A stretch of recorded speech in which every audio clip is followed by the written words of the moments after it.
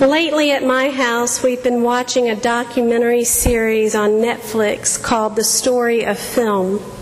It follows the international development of cinema from the very beginning of motion pictures all the way to the modern-day film industry. The first films explored movement itself. They were stories that played out in a single location, consisting of one shot that captured all the action. But then came editing, which opened up a world of options and emphasis when it came to narrative.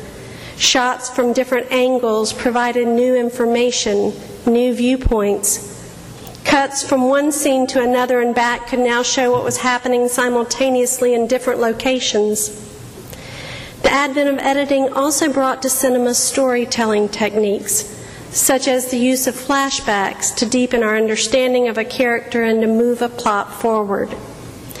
A somewhat recent example of this storytelling technique is the 2008 movie 7 Pounds, and some of you may have seen it. The main character, Ben, played by Will Smith, donates 2 lobes of his lung to his brother who's struggling with cancer. Ben then uses his brother's IRS credentials to search out 6 more people deserving of his help, arranging meetings with each of them under false pretenses so that he can decide whether or not they are worthy of his potential sacrifice. He donates a lobe of his liver to Holly, a child protective services worker. He gives a kidney to George, a hockey coach who is well respected by the children with whom he works. To a sick little boy, Nicholas, he donates bone marrow. Connie, a mother of 2 with an abusive husband, receives the deed to Ben's beach house so that she can start a new life with her children.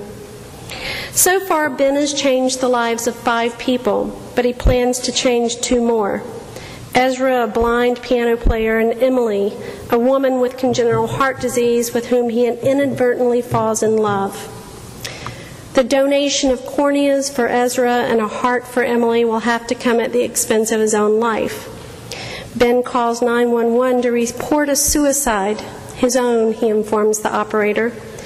And it's at this point in the film that there's a flashback that reveals the motivation for all that Ben is doing.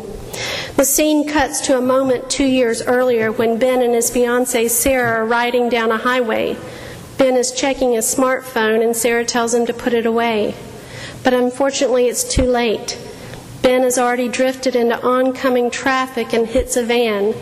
6 people in the van are killed, as well as his fiancée Sarah.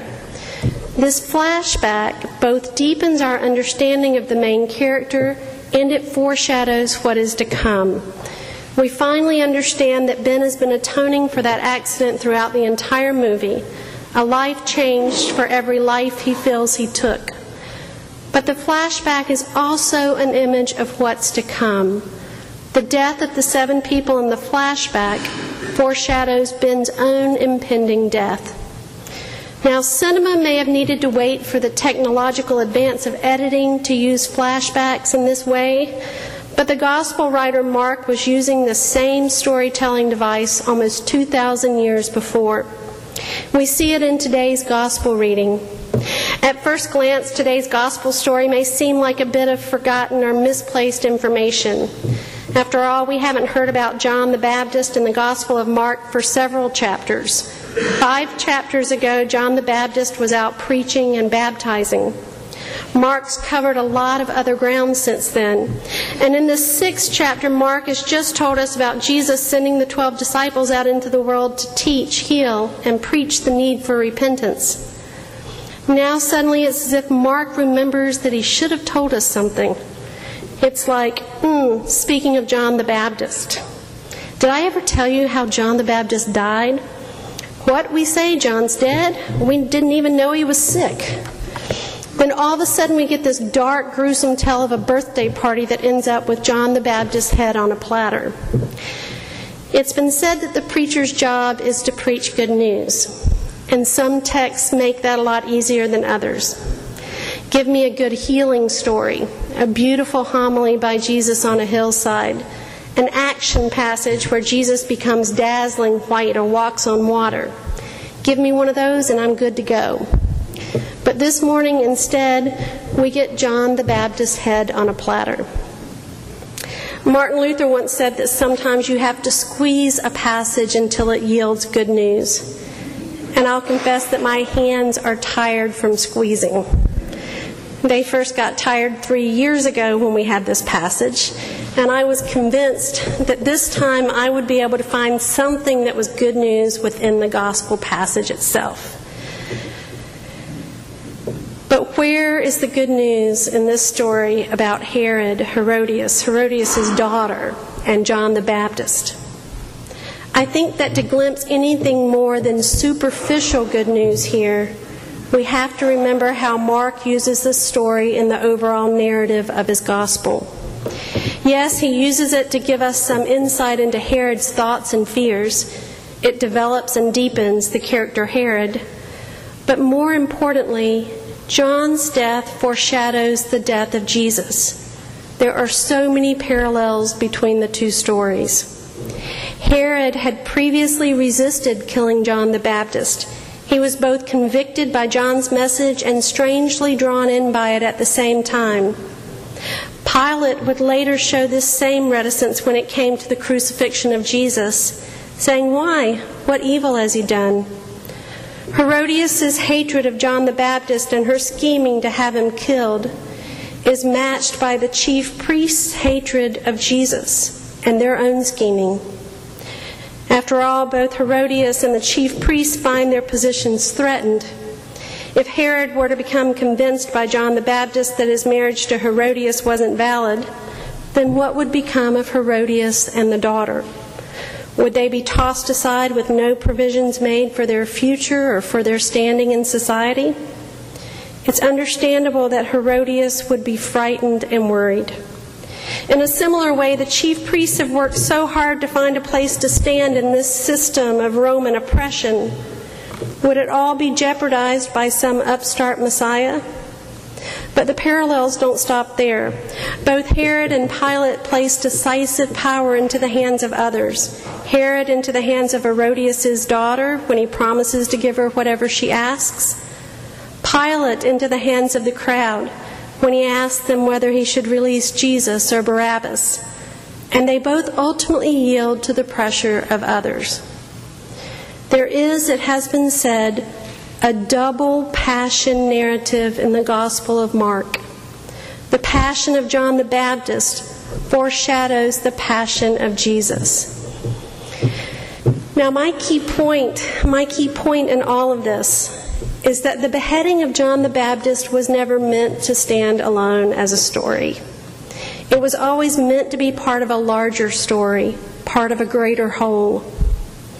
Herod's birthday banquet, marked by deception, fear, scheming, and exploitation, was intended by Mark to be contrasted with the feeding of the 5,000 that immediately follows it, a meal that celebrates trust, abundance, inclusion, community, and compassion.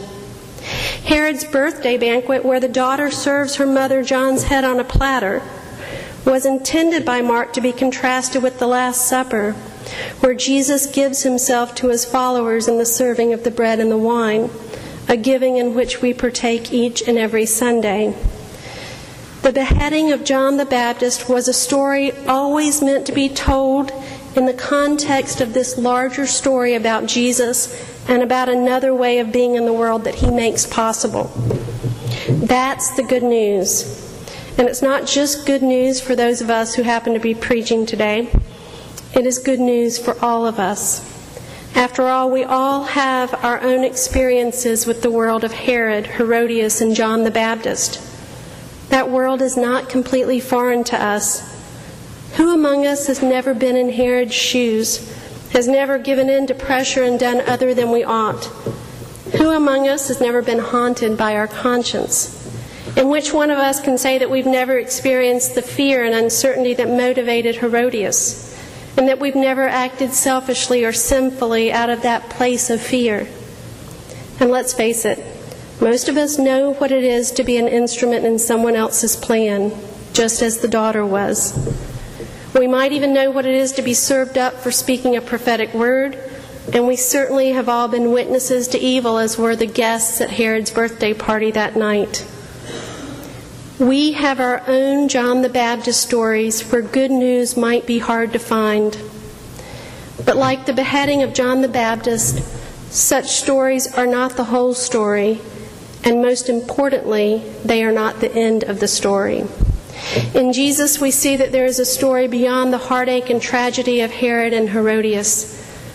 We see that there is a story beyond our own heartaches and tragedies. David Lose is one of my favorite preachers and writers, and he puts it this way: Jesus came to help us imagine that there is more to this life than we can perceive. Jesus came to offer us not just more life, but abundant life. Jesus came so that there could be a better ending to our stories and the story of the world than we can imagine or construct on our own. And when the temple has just been destroyed, or your marriage is ending, or you've lost your job, or you fear your child will never speak to you again, or you're pretty sure your friend has betrayed you, or you think you may have just screwed up the one relationship that meant something to you, when the possibility of another ending, a good ending, is indeed not just good news, but the best news you can imagine.